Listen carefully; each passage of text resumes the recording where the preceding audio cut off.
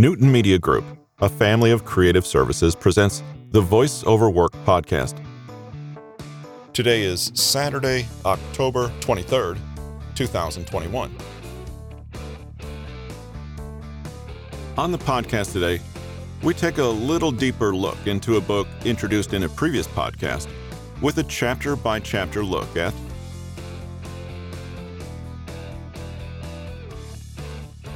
41 Self-Discipline Habits for Slackers, Avoiders, and Couch Potatoes, written by Peter Hollins, narrated by Russell Newton. Chapter 1, Getting Started. Set small goals first. How do you eat an entire elephant? One bite at a time. Corny jokes aside, it's far easier to be disciplined about small things to start with and build momentum from there. Change is hard, and our brains are wired to return to what feels comfortable and predictable. That's why big changes can be so hard, and why we can often get overwhelmed staring at the big picture and seeing how far we have to go. But if you start slow, you can build momentum without getting overwhelmed. If you want to start walking 30 minutes a day, 5 days a week, start with just 5 minutes a day. If you feel like continuing after 5 minutes, go for it, but all you have to focus on when you start is that crucial first step. That's all. If you want to start eating better, identify just one change you can make in your diet. Keep that going for a while, then see where you are and what step to take next later. Often, when our mind thinks something is going to be easy, there's not much resistance to just starting. And then once we start, we can immediately start to feel that sense of achievement, movement, and hope. And that allows us to begin to build momentum to keep going. The longer you stay in prep mode without starting, however, and the longer you contemplate the huge mountain ahead of you that you have to climb, the more immobilized you'll feel. Try not to psych yourself out by setting the bar too high. Confidence should be built by setting and achieving a small goal before going for a bigger one. After all, what feels better? Knowing you have a big project ahead of you, or knowing that you are already on the path and doing it? Chapter 2, Focus on Habits. Replace old habits. You've heard it all before. Good habits are the foundation of a healthy, successful life. But here's the good news. You don't need to start from scratch. Think about it this way. You already have habits. Your brain naturally wants to do certain things on autopilot repeatedly. You just have to make sure that the thing you're doing automatically is the best possible option for you. Most of the time, bad habits are simply a way of dealing with stress and boredom.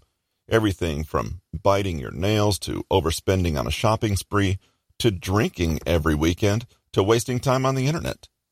These are all unhelpful ways to regulate our emotions, manage stress, and fill the void, whatever it may be. But it doesn't have to be that way. You can teach yourself new and healthy ways to deal with stress and boredom, which you can then substitute in place of your bad habits. The good thing about this approach is that you already have the mental scaffolding in place, so to speak. You're merely swapping out the content of a habit you already have for something better. Can you break a bad habit by sheer force of will? Yes, but it takes enormous amounts of energy and focus. You can achieve the same result by replacing habits or upgrading them. A good example is if you're trying to stop yourself shopping online when you take a break at work. This bad habit destroys your focus and attention because you're likely to be online for 20 to 30 minutes each time. But maybe you find that every time you're tempted to shop, you're faced simply with a big gaping hole in your schedule and the unfulfilled desire to browse your favorite sites. It's an uphill battle each time. What now? Chapter 3, Get Right in Your Body, Mind, and Soul. Remove temptations. In the last chapter, we looked at ways to lay the all-important foundations of a self-disciplined life, including healthy habits with sleep, exercise, and diet. In this chapter, we'll turn our attention to the impact that our attitude, our moods, and our thought process have on our ability to self-regulate and take control of our lives. So many of us know what we should be doing and want to do it, yet we falter time and again when tempted or distracted by things in our environment. You need self-discipline, but this doesn't mean bravely wrestling it out and pitching your willpower up against very tempting prospects. To be honest, this rarely works, and even if it does, your willpower will eventually deplete, whereas there's no end to the number of temptations and distractions out there ready to derail your progress. No. If we hope to reduce the effect of these temptations on our lives, we need to be smart about it. We need to manage, preempt, or flat out avoid those moments where we're vulnerable to throwing our resolve out the window. Self-control is often easiest when abiding by the old saying, out of sight, out of mind. Removing all temptations and distractions from your environment is essential. Set up systems that remove the necessity of willpower in the first place. In other words, make doing the bad things tough and make doing the good things easy or even automatic. How to use this in your life immediately? Step 1, be honest. When you're fired up with a new goal, you might not be inclined to think of potential setbacks. Chapter 4, the attitude of success. Stop calling laziness productivity. We've looked at both the physical and psychological foundations of rock-solid self-discipline, as well as the daily habits and routines that will ensure you maintain consistency and commitment until you reach your goals. Only once these fundamentals are in place can we start to talk about productivity and success. In this chapter, we'll look at self-discipline one level up, i.e., on the cognitive level. Again, though, the tips and tricks we're considering here will be ineffective if you haven't consolidated the previous levels. You may already be someone who has a healthy lifestyle and good habits, but nevertheless struggles with self-discipline and productivity. This chapter is for you. The first thing, make sure you don't get stuck in the illusion that you're being disciplined and productive when you're actually just wasting your time. While no one likes admitting it, sheer laziness is the number one contributor to lost productivity. In fact, several so-called time-saving methods, take meetings and emails, for example, are just ways to get out of doing actual work. Place your focus on doing the things that actually matter most as efficiently and effectively as possible. How do you know whether something is actually helping you reach your goals or not? Well, you look at the data. You monitor yourself, you stay conscious and accountable, and you remain willing to change and adjust according to what you find. In an attempt to be more productive, many people immediately default to what they think they should be doing. They start a bullet journal or force themselves to wake up at 4 a.m. because they heard some tech billionaire does it. Maybe they set up an alarm. Chapter 5, stay mindful. Meditate to activate. No book on self-discipline and productivity would be complete without a mention of mindfulness. By now, almost everyone knows that meditation is a powerful way to combat stress, cultivate greater well-being, and develop greater self-awareness. There's no doubt that regular meditation connects us to our spirituality, helps us tune into our values, gives us time and space to experience gratitude, and improves body awareness. Something you may not be aware of, though, is meditation's capacity to help you strengthen your self-control. The reason is that meditation and mindfulness practices have been shown via neuroimaging studies to increase neural activation and boost connectivity in those parts of the brain we know are related to self-regulation. A 2014 study in the Annals of the New York Academy of Sciences strongly suggests that meditation is not just great for stress and mental well-being, but for self-discipline. If you've ever meditated for any length of time, you can probably guess why. The task of the meditator is essentially one of quiet self-regulation and control.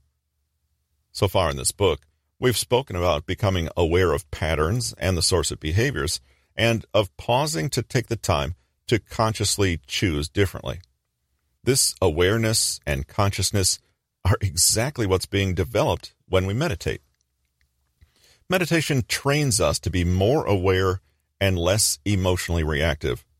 Thus, we're aware of our emotions as emotions and are conscious and awake enough to choose how we react, rather than getting carried away with distraction, addiction, fear.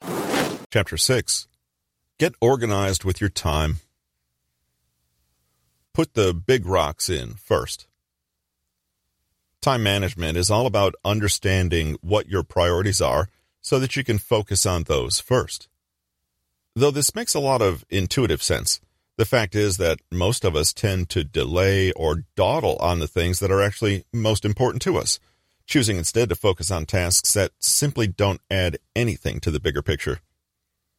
In the 80s, self-help author and productivity guru Stephen Covey was the first to popularize the concept of eating the frog first thing in the morning. Basically, this means doing the most important thing, or else the most challenging or demanding thing, first thing in the morning. The idea is that if you make this a temporal priority, you will not give yourself the chance to get distracted or tempted by other unimportant information. You won't get sidetracked by all those little tasks that seem like they're important but actually don't move you forward 1 inch on your path. Remember, you're dealing with several limited resources: time, willpower, and energy, not to mention opportunities. If you want to be an effective human being and accomplish your dreams, not just one day, but as soon as possible, then you need to maximize on the resources you have. You have no choice but to be ruthless in cutting away distraction, temptation, and irrelevant information. Think of big rocks as your priorities. These are the goals, actions, or events that carry the most significance or impact. Here's the analogy. Imagine a big glass jar. Your goal is to fill it up as much as possible. If you fill it with little rocks. Chapter 7. Working with goals and visions. Let vision power your decision. Let's continue a little further with the idea of decisiveness. There are plenty of reasons that people do things, but not all reasons are created equal. If you act out of peer pressure, the expectations of others, or guilt, you may get some things done, but your motivation won't last.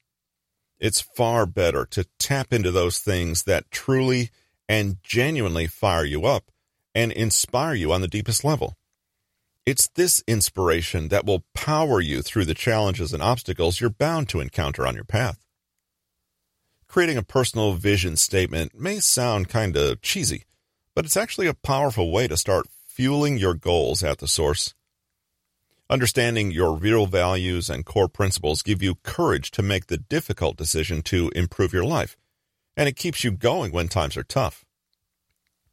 If you have a sense of purpose, you will, without doubt, experience greater and more lasting reserves of self-discipline and motivation than if you had only a superficial grasp on your actions. A personal vision statement gives you direction and focus. It provides the criteria against which you can compare all your actions and decisions. The values in it are your guiding light. If you make a decision inspired by these principles, it's likely to be a great decision that actively brings you closer to the life you want to live. Let your vision power your decision.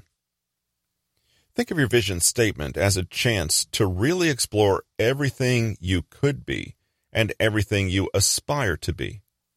A vision statement is like a set of life rules or a manifesto that tells... This has been 41 Self-Discipline Habits for Slackers, Avoiders, and Couch Potatoes, written by Peter Hollins, narrated by Russell Newton. Copyright 2021 by Peter Hollins. Production copyright by Peter Hollins. To learn more about today's author or book, please visit Amazon.com or Audible.com. With an eclectic collection of water cooler knowledge, inspirational stories, and motivational thoughts from some of the newest audiobooks on the market, this has been the Voice Over Work podcast, brought to you by Newton Media Group, a family of creative services.